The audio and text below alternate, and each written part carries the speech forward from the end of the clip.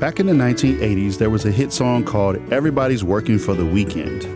The idea was that work is a drag and just something you have to go through, but at least the money you make allows you to have fun or maybe have a party on the weekend. Also in the 1980s, there was a hit called 9 to 5, and its theme song said, working 9 to 5, what a way to make a living. You can lose your mind, it's all taken and no giving. Again, work can be a grind. But is that all work can be? Ecclesiastes has a lot to say about work, and although a lot of that is also rather cynical, we can dig into Scripture to get some deeper insights as well. So stay tuned. Welcome to Groundwork, where we dig into Scripture to lay the foundation for our lives. I'm Scott Jose. And I'm Daryl Delaney. And Scott, we are in program 2 of our 3-part series here on the book of Ecclesiastes. And in the first program, we talked about the teacher who is pretty much a curmudgeon, and he is giving us a lot of reflections that are like down to earth and giving us an understanding of life being a vapor, which we just kept saying because that's basically what it means. It's a short vapor, and there's not a lot of in there. It's just brief, and it's gone. Yeah, we're sort of like a bubble rising to the top of a glass of champagne, and eventually it just pops and it's gone. That's life, the teacher says. In the first episode, we said, well, maybe the teacher found great merit in pursuing wisdom, because this is a wisdom book. Not so much. How about pleasures? They're fleeting. How about undertaking great projects? Nobody remembers you when you're gone anyway. So that's kind of the way it went, though we did see that that realistic engagement with life really helps us understand that our faith has to be realistic, and God is realistic, and that's why he saved us through Jesus on the cross, which is where we ended up in the previous program in this series. But now, one of the main themes that weaves through Ecclesiastes is work, labor, toil. So we want to see what the teacher has to say about that. Before we go into the scripture that talks about that, Scott, I just wanted to clarify the difference between working and toiling. So toiling, on one hand, is really for a sinful motive. If you're trying to amass things for yourself so that everybody can look at you, or you want, society or your neighbors or whoever to think you're somebody, you're trying to get your identity, your value, your worth from what you produce, then that is actually toiling, in which this writer considers to be meaningless. Right. If all you want is the bling, if all you want is the attention, right, then that's sort of the sense of toiling or slaving away. You don't take any pleasure, and you don't endow any meaning in the work. It's just a means to an end. And the end is to shine brighter than your neighbor.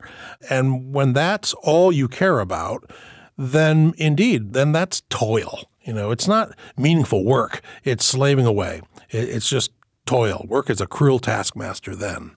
So then, on the other hand, work happens to be something that is honorable, has its own intrinsic value when you do it in the right spirit and when you have the right motive.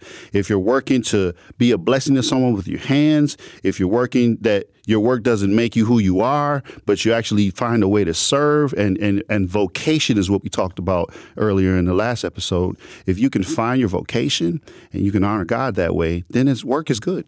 So let's see what the teacher has to say on the subject of toiling in Ecclesiastes chapter 4.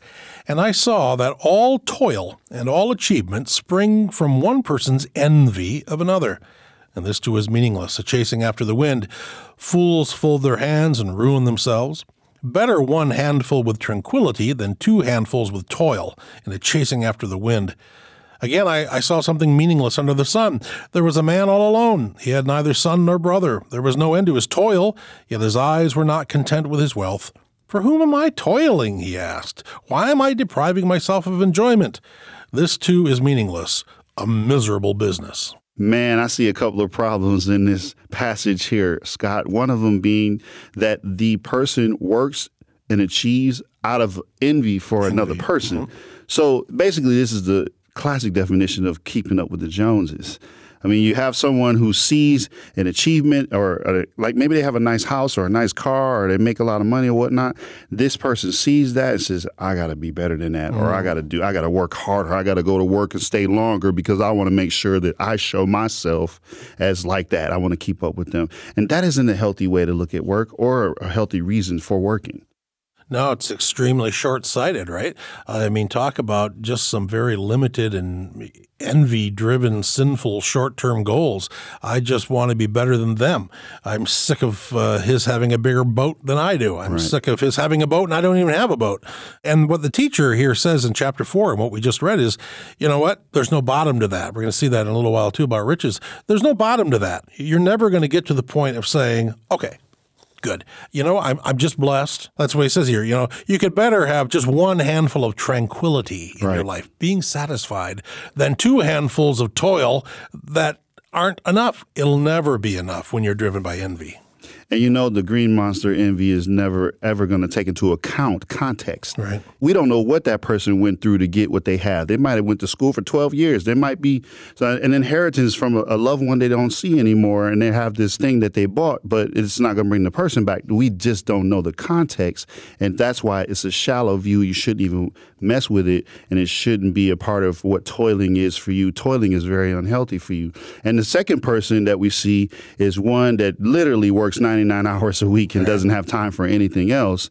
I seen a movie about this once where the guy, he was rich, he was successful, but lonely and bored. He had no family. And then he woke up and he dreamed, and there were children going around his family. He had a wife, he had kids, and he chose that second life because it had more meaning for him as opposed to working and just going to bed and doing it again, working. Workaholism, the famous saying, you know, you never have time to stop and smell the roses.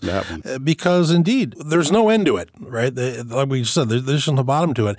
And when work becomes so overly important, I mean, there are parts of Ecclesiastes that said, you know, maybe it doesn't matter at all, but it's also possible to make it too important to you, and then people suffer. Here's this man, the teacher says, he didn't have a brother, he didn't have children, he was all alone. He was busy, but you know, that was sort of it. It sort of reminds you of the legend of King Midas, of the king with the golden touch, remember? Oh, yes. And that story ends tragically when he reaches out one day and touches his daughter, and she turns to gold, lifeless gold, right? So the first part of King Midas sounds good. All he had was gold. Right. But then the bottom line was, yeah, but in the end, all he had was gold. Right. And the writer of this book is saying if you put all your trust in what your hands produce, you're pretty much on dangerous ground, because that in and of itself is meaningless. And I'm trying to figure out, how do we not let drivenness take over in us? How do we learn to pace ourselves and not get caught up in the rat race? Well, one of my favorite songs is In Christ Alone. There's a line in there that says, when fears are stilled and when strivings cease. Yep. And I'm trying to figure out, when do the strivings raise up in me, and when do I need to confess them? And how do I get off of that and stop trying to keep up with the Joneses? And only God can help us with that. And I'm really, really glad that our identity is not tied up in what we produce. I think, Darryl, we've both known some people. I knew a former pastor even who had sunk so much of their identity only into their work that when that was taken away from them, they retired or you know, whatever, they were lost. Some of them got extremely depressed. They didn't know what to do when they weren't super, super busy 50, 60 hours a week. That's not good either. That's a chasing after the wind, the teacher says. But in just a moment, we're going to discuss another motive some people have, and we've touched on it a little bit, but it's the motive of riches for riches' sake. So we're going to take a look at that in just a moment, so stay tuned. What does it look like to honor and serve God in your marriage and family? Visit FamilyFire.com to discover how you can better live out your faith in the context of your relationships. At FamilyFire.com, you'll find articles and devotions curated to encourage you to stoke the Holy Spirit's flame in your home. You'll also find an online community that can help you explore what it means to follow the Holy Spirit's lead in your family as a spouse, parent, or even an in-law. Join the community and be encouraged at FamilyFire.com. Welcome to Groundwork, where we dig into Scripture to lay the foundation for our lives. I'm Darryl Delaney. And I'm Scott Jose. And Darryl, in this second episode of a three-part series on Ecclesiastes, we said we're going to talk about the theme of work. And that weaves all through it. And we just said, and we're going to see this before the episode is done, when our work comes from good motives, it'll be a good thing. But when it comes from bad motives, like envy, or when work becomes an end in itself, so you're a workaholic, those aren't good motives. But there is another not-so-good motive behind work that the teacher of Ecclesiastes also wants to talk about. In this section, we're going to continue that conversation, but we need to understand that life is more than work. And that's the problem. When you work for work's sake, or you work for what we're talking about here, which would be the love of money, then you run into all types of problems. And I just want to look at this verse here because the teacher has something to say about that in chapter 5. Whoever loves money never has enough. Whoever loves wealth is never satisfied with their income. This too is meaningless. As goods increase, so do those who consume them. And what benefit are they to the owners except to feast their eyes on them? The sleep of a laborer is sweet, whether they eat little or much. But as for the rich, their abundance permits them no sleep. I have seen a grievous evil under the sun, wealth hoarded to the harm of its owners, or wealth lost through some misfortune, so that when they have children, there is nothing left for them to inherit. Everyone comes naked from their mother's womb, and as everyone comes, so they depart. They take nothing from their toil that they can carry in their hands. So there it is, the love of money. It's sort of an interesting thing. He says, those who have less sleep better than those who have more, because all night long they're worried about the stock market. All night long they're worried about their investment portfolio. All night long they worry about on what a slender thread all of their wealth hangs.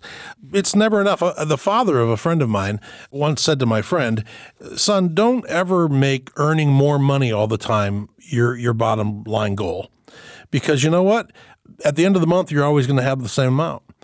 Now, you might think, I earn $50,000 a year. And then let's say a couple of years later, you've gotten some promotions, and now you're getting $65,000 a year.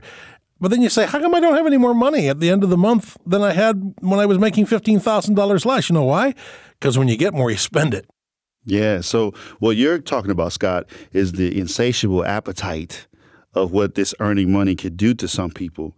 So your cost of living goes up, but your tastes go up as well. Mm-hmm. This thing is going to be something more expensive to you, especially if you're not a good steward. And my mom used to always say, money happens to burn a hole in your pocket when you have to spend it. You need to hurry up and spend it. Right. If you do that, it's definitely a chasing of the wind, because you're going to end up with nothing at the end of that. Don't work just for the money, the teacher's saying, because that's a bottomless pursuit. You will never hit enough. I think maybe I've met a few quite wealthy people in my life who I think honestly could say, I got enough. But you're going to tend to meet far more people who don't know what enough would even look like. I mean, if that's all your focus, what would enough look like? And you could ask somebody could ask me that. I'm not sure I could answer it either. It's like, well, Scott, how much is enough? How much money would you need per year that you would say, that's enough or more than enough, I don't even want anymore? I don't know what the answer would be, and probably a lot of us wouldn't. And that, the teacher says, is a chasing after wind. It's just because it's all you could lose it all overnight, and then if that's your whole life, you've lost your life. And that would be an over-identification with your wealth. Yeah, so the teacher is always sounding like this.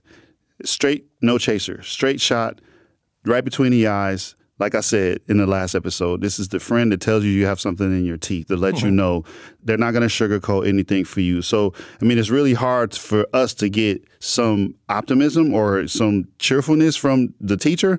But there's a verse right here that is going to be as close as we can possibly get to what it means to be positive here. And in chapter 9, starting at verse 7, it says this: "Go eat your food with gladness and drink your wine with a joyful heart, for God has already approved what you do. Always be clothed in white, and always anoint your head with oil. Enjoy life with your wife, whom you love, all the days of this meaningless life that God has given you under the sun, all your meaningless days. For this is your lot in life, and your toilsome labor under the sun. Whatever your hand finds to do, do it with all your might, for in the realm of the dead where you are going, there is neither working, nor planning, nor knowledge, nor wisdom."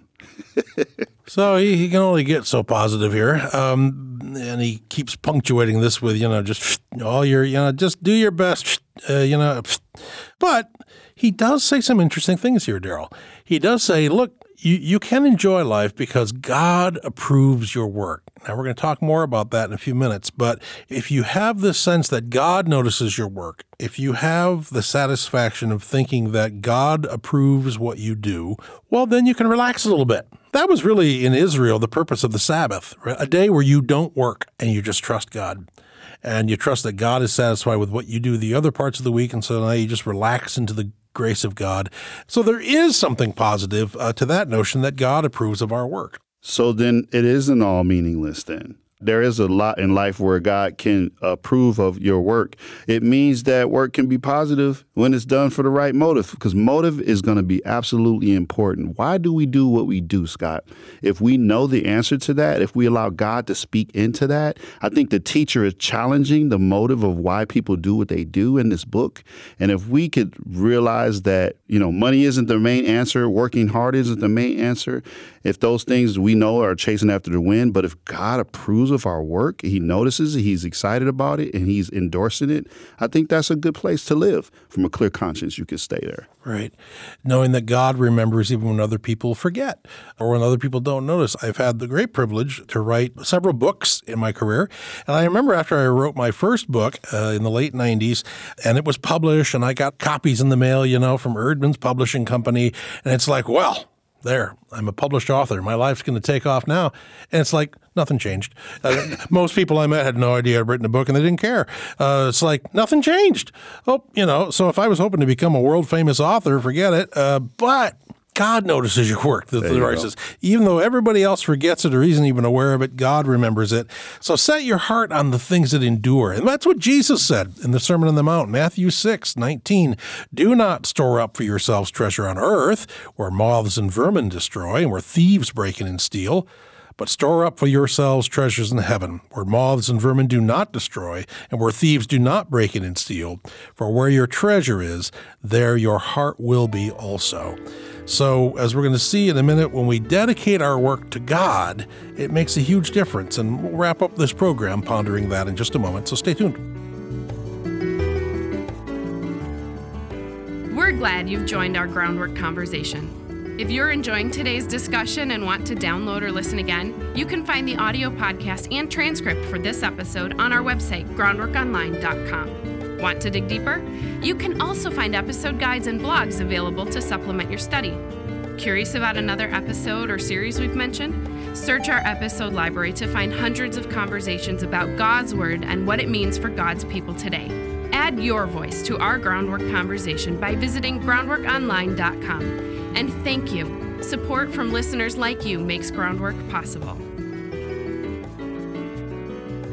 I'm Daryl Delaney with Scott Jose, and you're listening to Groundwork. And we've been in this book of Ecclesiastes. This is number 2 of our 3-part series, and we've been talking about the teacher who happens to not sugarcoat anything. Right. The teacher will not let us believe or have rose-colored glasses about anything that he is saying. He's letting us know the sober reality that many of the things that we put value in are meaningless. So how do we live? What are we supposed to take from this, Scott?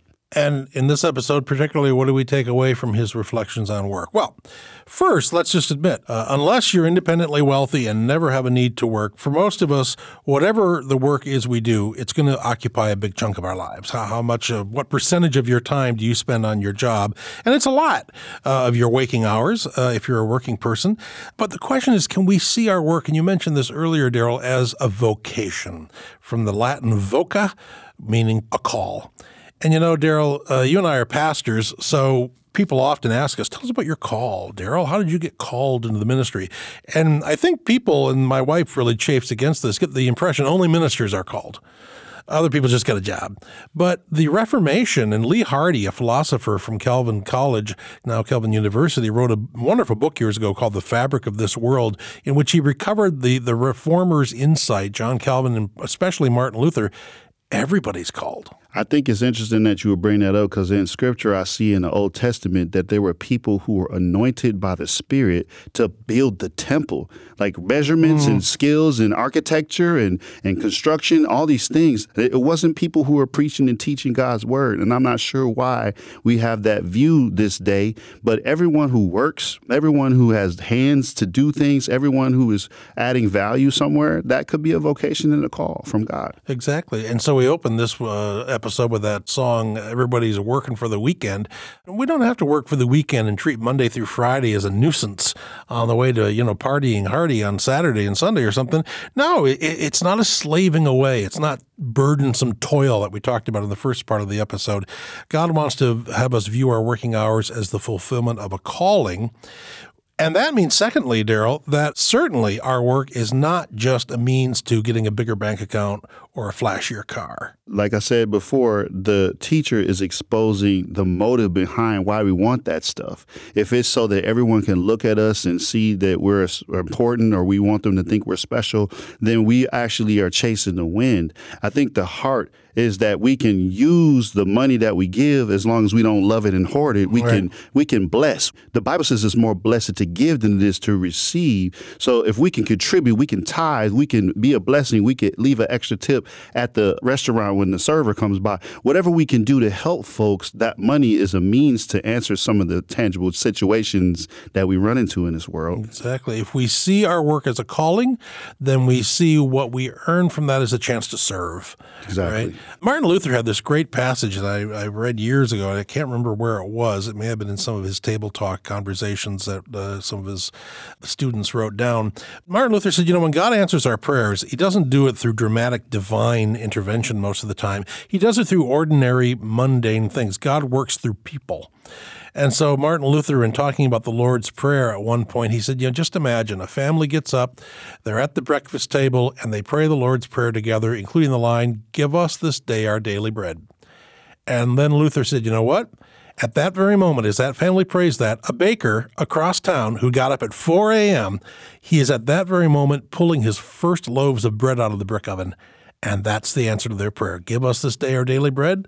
The baker on the other side of town is fulfilling that. I love that you're talking about how God uses people to bless other people. One of the prayers that I pray is that I would repose in the fact that before I set my foot on the floor in the morning, God has already solved the problem that I think I'm going to run into that day. He's already set provision because he's a providential God. He's already fed us. He's already solved all the issues. So you're pointing out, Scott, that other people around are the ones that are part of the answer of that prayer. And I, too, could be part of an answer to a prayer for someone else. If I'm available and allow God to use me, and I don't use the money or the work to identify me, I could use them as tools to bless other folks. Exactly. And that's the third point. You just ran right into it. That means there are no insignificant jobs. Everybody is part of God's providential plan. Good truck drivers, people good at repairing electrical circuits, careful bus drivers, people who inspect restaurants to make sure health codes are maintained so nobody gets sick. There are no unimportant jobs. And when all of us do our jobs well, life just goes better. I was thinking about that. I recently was rewatching part of that movie, Sully. Oh, yeah. And we all remember, if we were alive back in January 2009, that day when that U.S. Airways plane had to ditch into, they'd run into a whole flock of geese and took out both their engines, and they had to land in the Hudson River in New York City. Well, Captain Sullenberger landed the plane intact, but it was in freezing water. It was in January in New York. It was freezing water, and the plane was going to sink eventually. But you know what? Within minutes, Staten Island ferry operators, the people who brought people on a boat to the Statue of Liberty, fishermen, they all revved up their engines and headed straight to that plane. And in 24 minutes, those good sailors got all 155 passengers off the wings of that plane out of the icy river. Just guys doing their job. It's not always that dramatic, but it's always that good when people do their jobs well. I remember the picture of everyone standing on the wings where everybody was waiting to be rescued. And you bring out a fantastic point of how every job was necessary. It's kind of an all-hands-on-deck mentality. If everyone does what God has called them to do, I don't need to envy you. I don't need to be jealous of you. I don't need to be upset with what you have, because God has given me what I need. And so it's really beautiful to see that. Exactly. We've talked about this before, but the composer Johann Sebastian Bach, at the bottom of every piece of music he wrote were the letters SDG, from the Latin, soli Deo Gloria, to God alone be the glory. And I don't care what you do. If you're a baker, you put SDG on your rolls. If you're a mechanic, you put SDG on the muffler you just fixed. Because when we do everything to God's glory alone, then our work is not a burdensome toil. It is a joy. Thanks be to God. Thanks for listening and digging deeply into Scripture with Groundwork. We're your hosts, Daryl Delaney and Scott Jose, and we hope you'll join us again next time as we conclude our study of Ecclesiastes by examining the teacher's reflections on time and what makes life meaningful. Connect with us at groundworkonline.com to share what groundwork means to you, or to tell us what you'd like to hear discussed next on Groundwork. Groundwork is a listener-supported program produced by Reframe Ministries. Visit the website, reframeministries.org, for more information. Our recording engineer is Dodd Morris, and our post-production supervisor is John Reeder. Our senior producer is Courtney J.